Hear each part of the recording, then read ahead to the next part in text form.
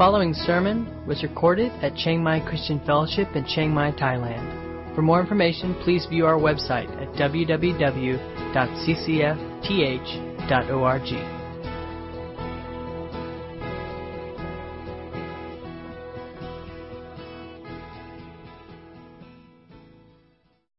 But to get the context, we need to remind ourselves of the story that led about Jesus telling this parable. And let me read from Luke chapter 15, verse 1, kind of the backstory. Now the tax collectors and sinners were all drawing near to Jesus, and the Pharisees and scribes were grumbling, saying, "This man receives sinners and eats with them." So Jesus told this parable. To paraphrase in my own words, the Pharisees are saying, "Jesus, what is wrong with you? You are eating with the worst kind of people. You are welcoming them and fellowshipping with the worst kind of people.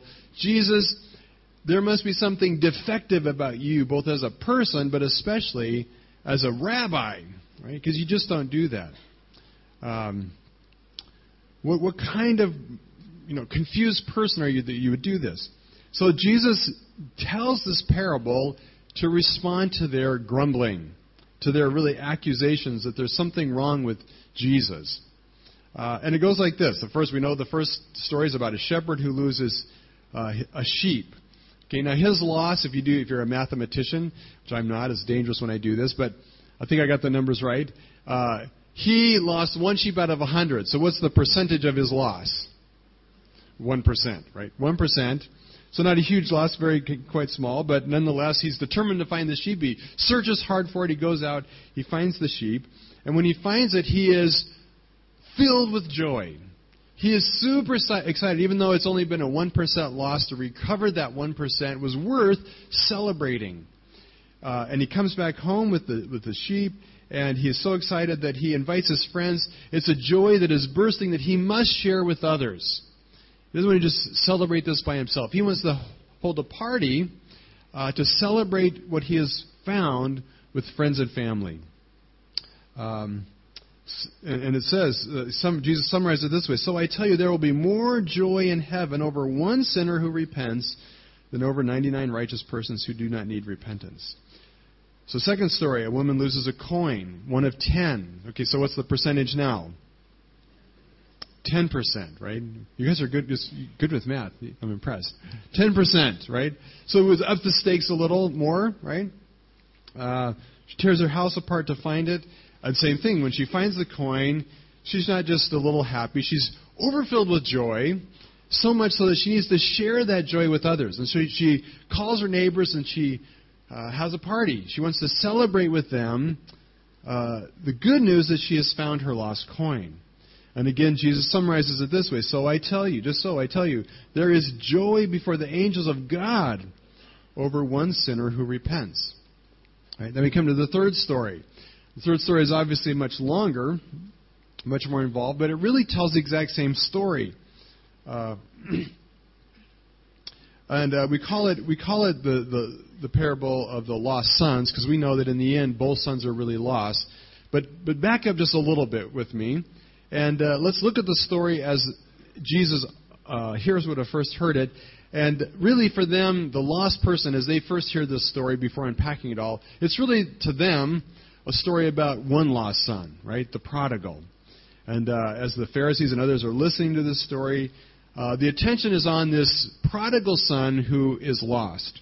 And we know the elder brother comes in later, but the initial story is that this young man asks for his inheritance. He blows it. He goes away. He runs away from home, essentially. Goes as far from his father as he can.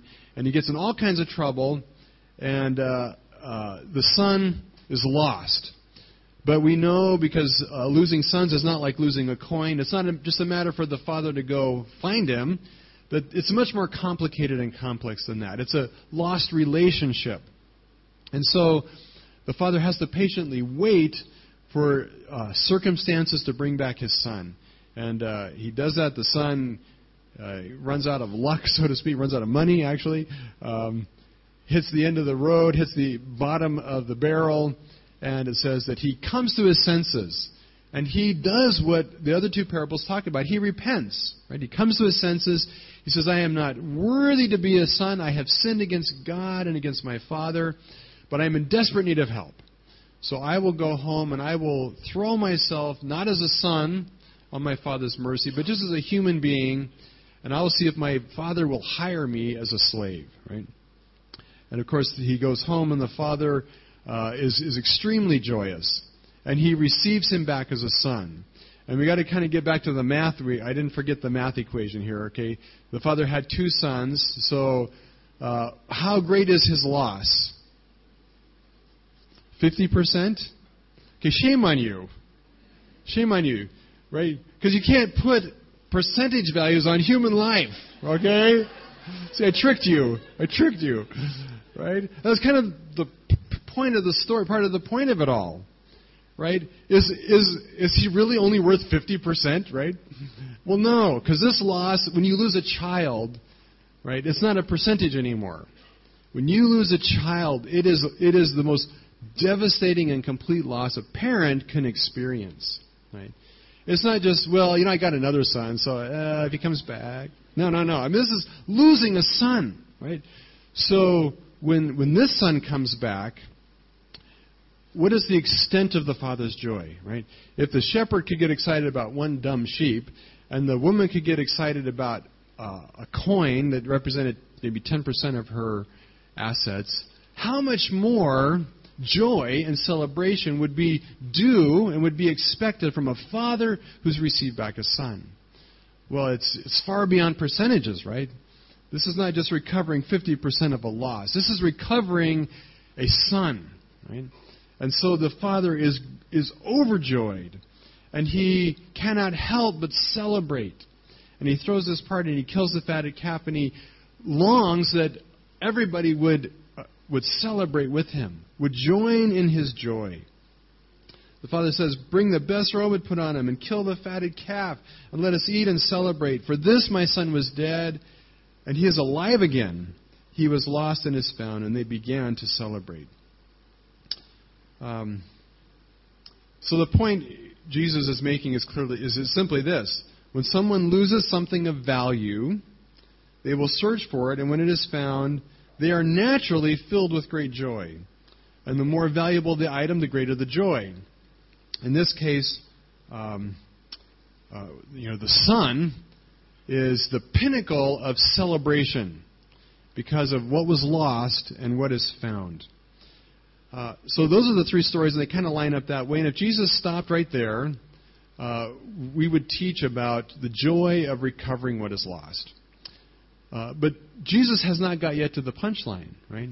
The punchline comes after, really, he tells the 3 parables, and he adds this extra element to the last story that is the punchline. And we know it's about the elder brother.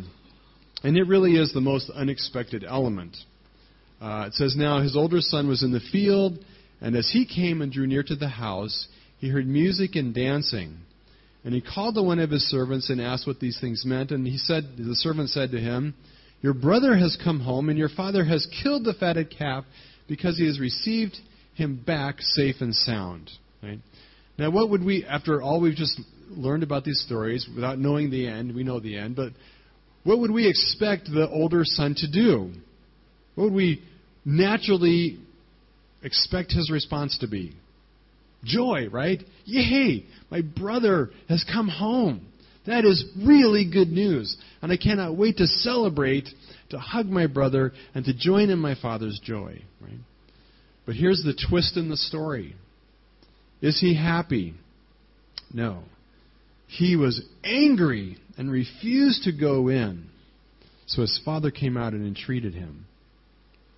See, that's the real unexpected element in the story. And sometimes people try to see the prodigal's request for his inheritance as the twist in the story. But honestly, this is not that much of a twist. Because it's not that unexpected that sons would be rebellious and kind of stupid. Right? Especially teenage sons or young adult sons, right? Or whatever. There's something surprising about this. That sons could be selfish and could abuse a father's love. Right? That's not that unexpected, right? It's not very nice, but it's not unexpected. But that a son would be incapable of celebrating such an inherently joyful event, okay, that's unexpected. Right? That's unexpected. It's shocking. And if you look at it kind of for the first time and you see this story and you see this older son refusing to go in, pouting and sulking and being angry, all we can say about this guy is defective, right? There is something wrong with this person, right? To put it kind of in a more modern parable, imagine that, you are a professional athlete and your team, pick your sport, whatever you want it to be, but make it a team sport, okay, not tennis. Team sport, right? And you go all the way to the world championship, and your team wins the world championship, and you score the winning goal, and the crowds go crazy, and the team goes crazy, and the bench empties, and everybody's out on the field having a party celebrating. But one of your teammates with his jersey and everything is sitting on the bench sulking because he only got to play 10 minutes during the game, right? And he didn't get to be the star of the show, and so he's sitting on the bench sulking, even though you just won the world championship, right? You would say, this guy is defective. There's something wrong with somebody who could be so selfish that they cannot share in the joy of winning, right? So this is what Jesus is saying. The Pharisees said to Jesus, "Jesus, what's wrong with you that you would eat with tax collectors and sinners?" And Jesus tells this parable that says, well, basically, guys, I'm fine. What's wrong with you? Right? What's wrong with you that you cannot celebrate the joy of a repentant sinner coming home? I'm not the defective one here. You are. Right? Of course, he says it in ways that are much more politically correct and kind. But in essence, that is exactly what this parable is about. Jesus is saying, what kind of defective person is this elder son? There's something wrong with him. Right? And by implication, Pharisees, there's something wrong with you, right? I'm doing what's natural and normal. You're the ones that are missing something because you refuse to enter into the joy of heaven. Right? You cannot participate in the joy of heaven. So that's what this parable ultimately is about, right? And that's kind of putting it all back together in one piece, and that's the message that Jesus is giving there. But in that, Jesus really helps us see what's defective about them.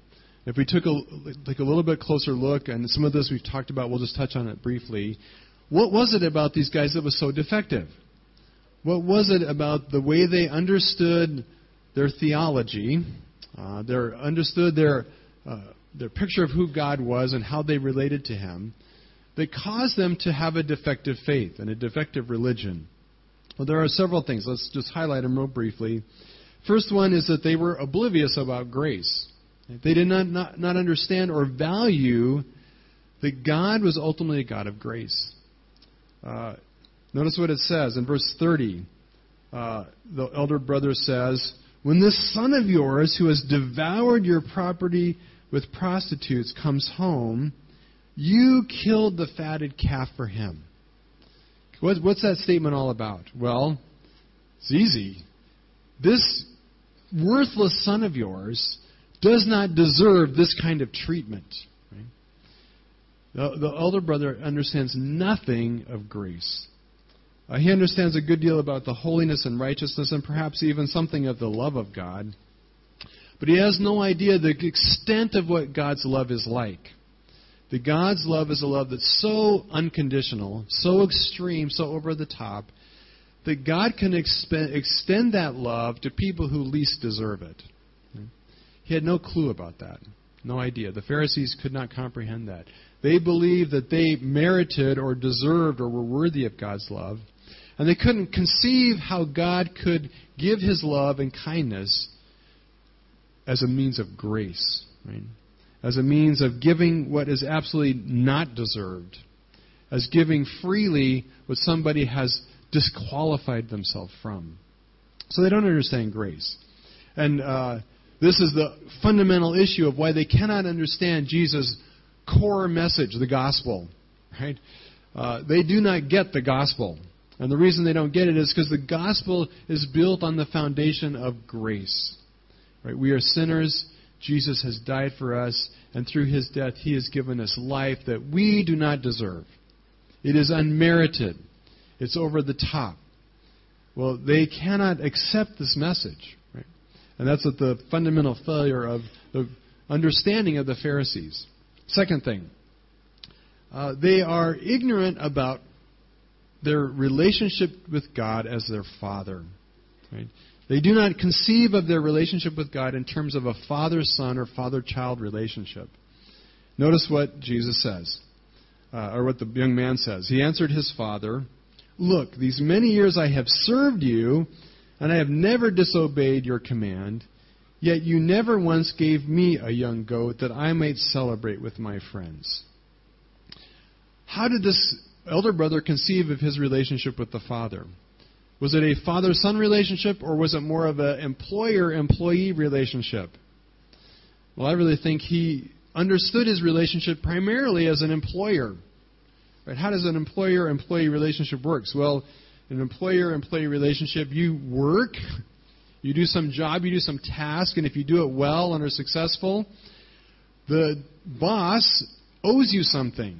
Right? It is his duty to pay you. Well, that's kind of how the son conceived of his relationship here. He says, I've served you, I've labored for you, I've been working for you, and you owe me a goat. Right? You owe me a party. Right? That was how he understood his relationship. We can, speaking of sports, I'm sorry about all the sports metaphors, but it just happens to work this morning. We complain a lot about the huge amounts of money that professional athletes get paid, right? Millions of dollars just to bounce a round ball or kick a ball or catch a ball or jump or something, right? And it just seems ridiculous that they would get these millions and millions of dollars to do that. But here's the simple truth, okay? They may only be, playing with the ball, but they can do things with that ball that none of you can, all right? None of you could pretend to, right?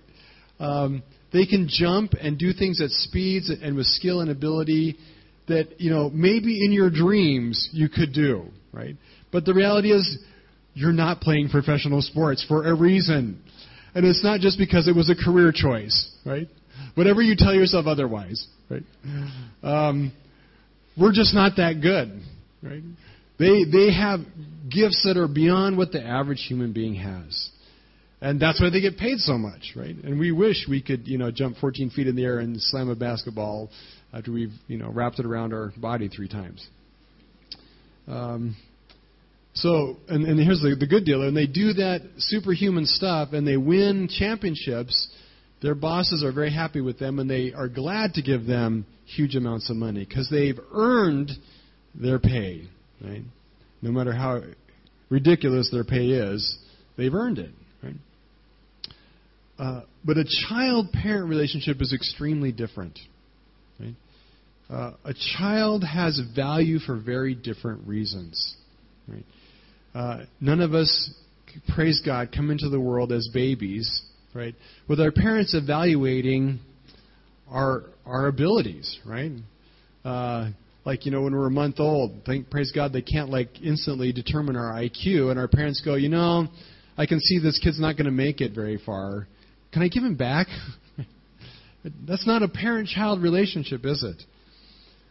Good fathers have an inexplicable affection and compassion for another human being who's their child simply because of the relationship they have with them. In other words, simply because they occupy the place of nearest possible relationship to us. And a child is closer to us even than a spouse. Okay, the Bible says we're to become one flesh with our spouse, right? And so we do that. We leave our parents, we come and we become one flesh. But a child is even closer because they already are one flesh. They bear our image. They are in many ways, they carry our DNA. They are like us. And just because of that nearness of relationship, we value them. We love and cherish them. we, especially if we are good parents, that child becomes one of infinite worth to us. Infinite worth to us. And we will do anything just because they're our child. Last night we had the daddy-daughter dance. Anybody, if you guys go, some of you guys were there, I saw you. Right? And this is living proof of what fathers will do for their children. Right? Because there were a few people there who could dance. The rest of us just were really good at making fools of ourselves. Right? I being one of those. Right? But, when you do it for your daughter, you'll make the biggest fool ever. Right? Because you care about your daughter. Right? Because she's worth it. Right? And there's nothing they do that merits it. You don't do it because, if you get an A on your test, I'll go to the daddy. No, it doesn't work that way. We just go and we make total fools out of ourselves because our kids are worth it, right? A perfect father's love has no conditions. It cannot be earned or merited or increased. It is not in any way dependent on our child's loyalty. Okay, that's not what a father-child relationship works. God is a God of infinite grace. But how much more is that grace poured out to a child? Right? To a child. Even we as human beings can get this. We may not be able to give grace to enemies like God does, but we can certainly give grace to our children. Right? How much more can God do that? Right? Well, the Pharisees did not understand that. Right? Their relationship with God was not based as a child-parent relationship. It was a contract of labor earning what was due them. Right? Third thing, they were confused. The Pharisees, the elder brother, was confused about being worthy. And it kind of ties back into this whole idea of father-son relationship. But it has this idea that as a son we can be worthy. And it's interesting, the prodigal, remember when he hits the bottom of the barrel and he comes to his senses, remember what he said. He said, look, these many years I have served you. I'm sorry, wrong one. Confused about worth. Well, I can't find it. But the son says, I am not worthy to be your son. Right? I am not worthy of sonship. The elder brother has the opposite problem. Right? He thinks he's too worthy of being a son. This guy labored and worked for you. I'm totally worthy. Right? And here's the thing. If you're talking about a father-son relationship, is worthiness a factor? Right? Is worthiness a factor? No, it is not. They misunderstood what it meant to be a son, that being son is not based on our worthiness. And the truth is they both were unworthy. Right? They both were unworthy. There was nothing in them that merited the worthiness of having this kind of father. And the reality is that worth is not assigned by performance. True worth, true value in a father-son relationship, father-child relationship, true worth comes just externally because of the value the parent puts on the child. Here's an example. Many of you may not know this, but I'm actually an art collector. And I know it seems kind of shocking because I'm not very artistic, but I love collecting art. And I have some very extraordinary pieces of art in my home. They are prominently displayed throughout our house. And if you come, you'll see these really quite priceless pieces of art. In fact, my art collection is so valuable that I cannot get it insured. Right? It's just beyond. It's so valuable. It's beyond counting its cost and its worth. Right? And you may wonder how a poor missionary preacher like me could come to have such extraordinary pieces of art in my home. Right? Some of you know the answer already, right? Well, these pieces of work were painted all by my children, right? And the sculptures were sculptured by my children. And you may not think they're worth anything, right? And actually, if I were to try to sell them, I don't know that anybody would think they're worth that much. But to me, they are priceless, right? I decide the worth of those because of what they mean to me, because my children created them and gave them to me, right? So it is with a parent's love for their children, right? The parent decides and ascribes worth to that child, not based on their worthiness, but based simply on the parent's love for children. neither brother really got that, right? And probably we don't either. Do we really have any idea how much worth and value we have in God's eyes? Right? Worth not because we are worthy, but because God so values us. Because God so values us. We are priceless to Him.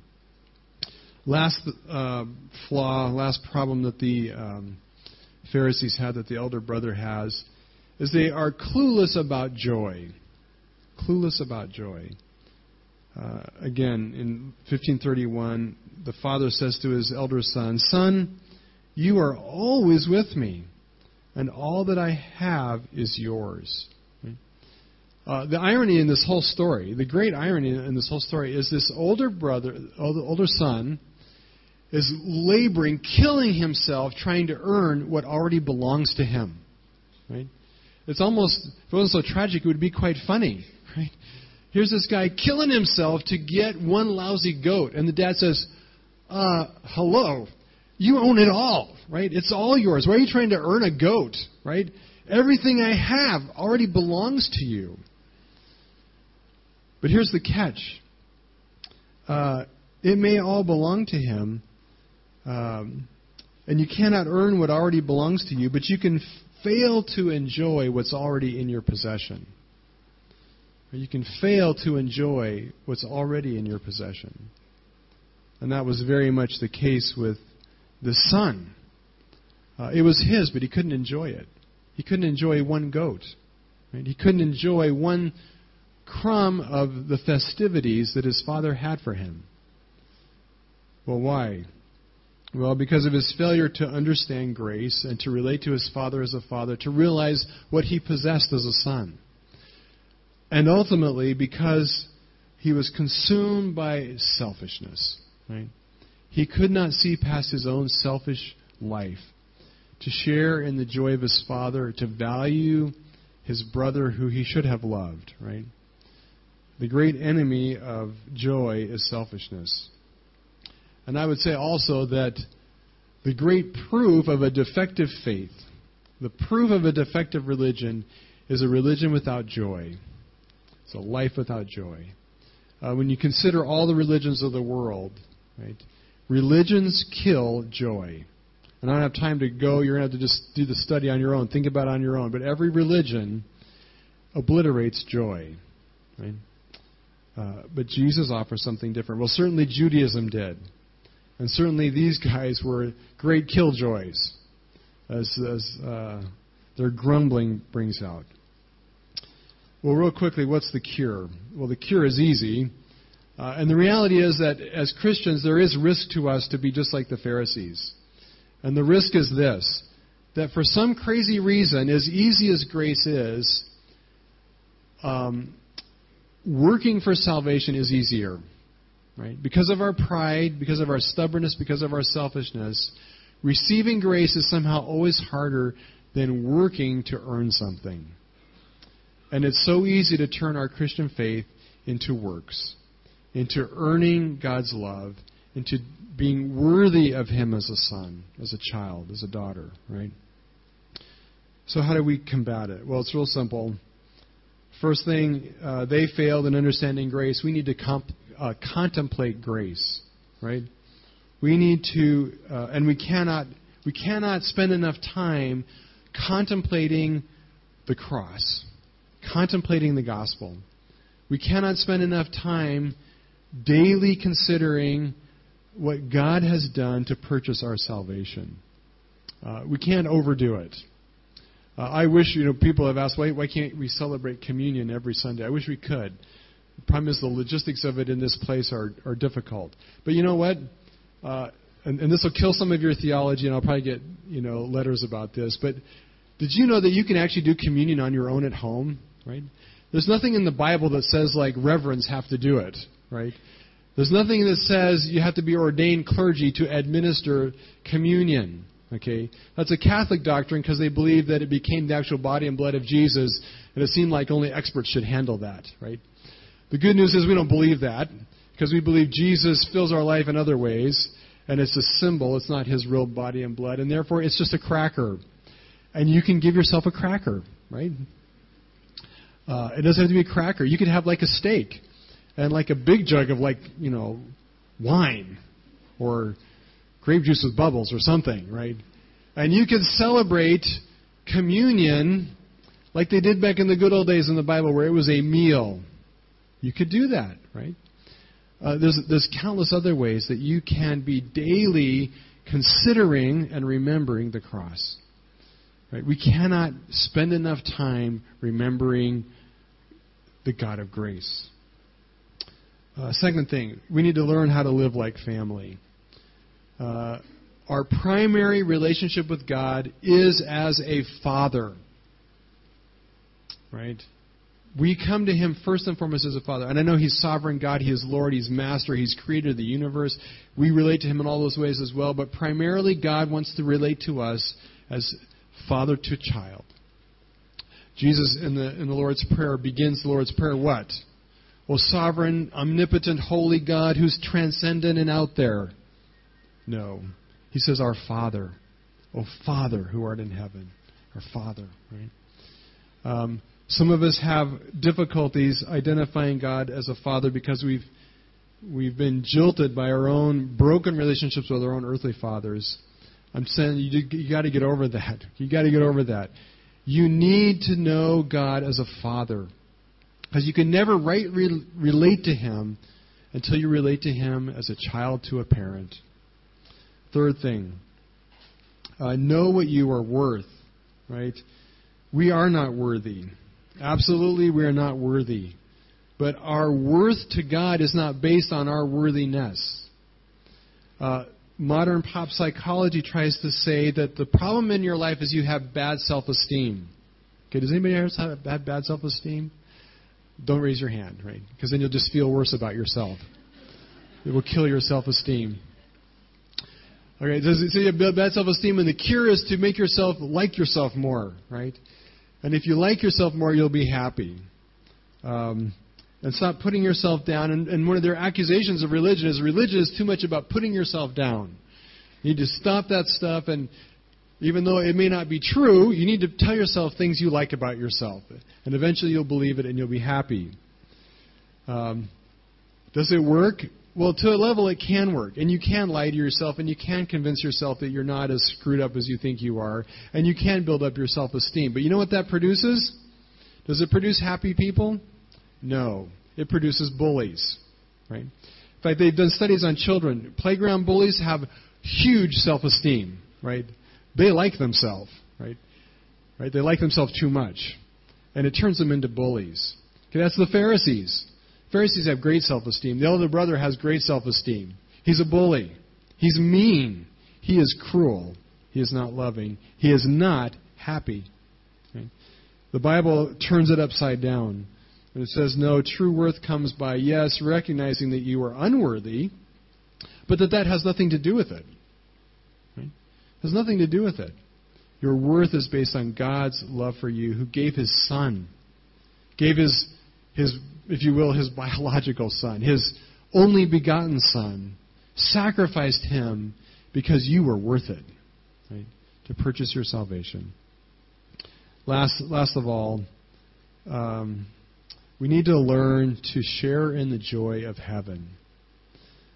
This is the one that's hardest for me to explain, but let me give this shot at it. We are called by God to worship Him, to glorify Him, and to, as the great creed says, enjoy Him forever. What does that mean? Let me read just a little bit out of Psalm 68. It says, God shall arise, and His enemies shall be scattered, and those who hate Him shall flee. As smoke is driven away, so shall God drive away His enemies before Him. Right? So this picture of God conquering Israel's enemies, driving them away. Right? And as that happens, the Israelites who are the righteous, what do? Well, it says, well, the righteous Israelites, they shall be glad. Why are they glad? Well, because God just beat up their enemies, right? They shall exult before God. What is exulting? Not exalting, exult, E-X-U-L-T. Well, exulting means to celebrate a great victory, right? To celebrate that God drove away my enemies. and they shall be jubilant with joy. Sing to God, sing praises to His name. Lift up a song to Him who rides through the deserts. His name is the Lord. Exult before Him. That psalm describes exactly what Jesus is trying to teach in this parable. We need to share in the joy of heaven. We need to learn what it means to exult in God. Well, why do we rejoice? Where does joy come from? Well, essentially, we exult in something when there's a good ending. When there is a lost person who's found. When there is somebody who's about to die who is rescued and saved. When there is an army that's about to defeat us and we conquer them. Right? When there is victory. Right? When there is victory. When there's that kind of good ending, what do? Well, we exult. One last sports illustration to close. Back in the day, a long time ago, I coached middle school girls basketball. Right? 7th, 8th grade girls basketball. And most of the time, when you coach girls basketball, the score actually looks a lot more like a soccer score, right? Which is not glorious, right? It's like, yes, we got 2 baskets, hallelujah, right? And I still remember to this day, one of our most successful games, right? And, not a lot of it is invested in 7th grade girls basketball, okay? They don't rent huge stadiums, okay? They don't pay coaches huge amounts of money, right? It's pretty low scale. A few parents might show up, right? But this is one of the most happy days of my coaching career, 7th grade girls, 8th grade girls. And the game was tied. Well, it wasn't tied. It was 9-10. Huge score, right? Huge score. And we had about 7 seconds left in the game, and I called the timeout, and we were behind by 1 point, right? Now, girls, one of the reasons they score really low is because just catching the ball at that stage of life is a lot, right? And actually throwing the ball up and actually getting to go through the hoop is mostly miraculous, right? And at least maybe it was just the kids I had. I'm sure there's others who are way better, but for me, it was tough, right? So the odds of pulling off a play with like 7 seconds left and actually getting a basket, I have a better shot of winning the Powerball lottery. But I called the kids timeout, and I actually gave them a play, like where they actually had to make a pass to a specific person, and everybody on the team had to like jobs to do, and I wrote it up all on my whiteboard, and I said they'll never get this, right? They'll never, because they've never got this ever, right? To them, it's all just like a lot of scribbles. So they all line up in their spots, and and the whistle blows, and they executed this play perfectly. I mean, perfectly. And the girl got the ball right below the basket, and she wings it up in the air, and it goes through the hoop. Unbelievable. And just then the buzzer goes off, and the score says 11-10, and I just can't believe it. And these girls were so excited, and I was crying, and it was just, and it was an exultant moment, right? It was exultant. I'm telling you, no Super Bowl was ever this glorious, right? And it's fun to win, but even funner than winning was being able to share that with those kids and with their parents, right? To rejoice together, and when you make a win that's that impossible and that long shot, you tell people about it. And I went home and I would tell people, you should have seen what my 7th grade girls did. It was so beautiful, and I couldn't help but tell people because I was so excited, and I was rejoicing, and I was exulting. And C.S. Lewis puts it this way. He says that there's something about sharing something we celebrate with others that completes it. Right? It completes it. It makes it fuller and better. Who wants to celebrate those kind of things alone? Right? When you've experienced a moment of triumph, whatever it is, don't you want to share it? C.S. Lewis says it completes it when we invite others to share it with us. Right? It fills it out. It makes it really bigger and more than what it ever was. That really is what is at the heart of praise and worship. Right? We are praising something that is extraordinary in the being and character and work of God. Right? God Himself is exulting in His saving work. of grace as a father, of reaching out and bringing lost people home. It celebrates his heart. And he wants to share it. And he wants to share it with his family and his friends. Right? He invites us to enter into his joy in seeing his mission accomplished and seeing the good endings that come through his redemptive work. Right? We need to learn how to do this better. C.S. Lewis also says that because God is infinitely big, his plan is infinitely beautiful, and our language is so inadequate, it's why praise is so hard. He uses the analogy of an orchestra warming up for a concert. He says some people might find that entertaining, but mostly it's just a lot of noise. And he says our worship is kind of like that. It's trying, right? It's trying to put into words the glory and splendor of what God has done. But it just doesn't quite get there, right? Because we don't have the words and capacity yet. But he says there's hope because the orchestra's tuning and gearing up for a great concert. Someday, our feeble attempts will come to fruition when we come before God in glory. And we can really proclaim and join in and exult in what God has done. But in the meantime, we practice, right? We try. Right? That's what we want to do now. We want to call the worship team to come. We want to exalt in what God has done.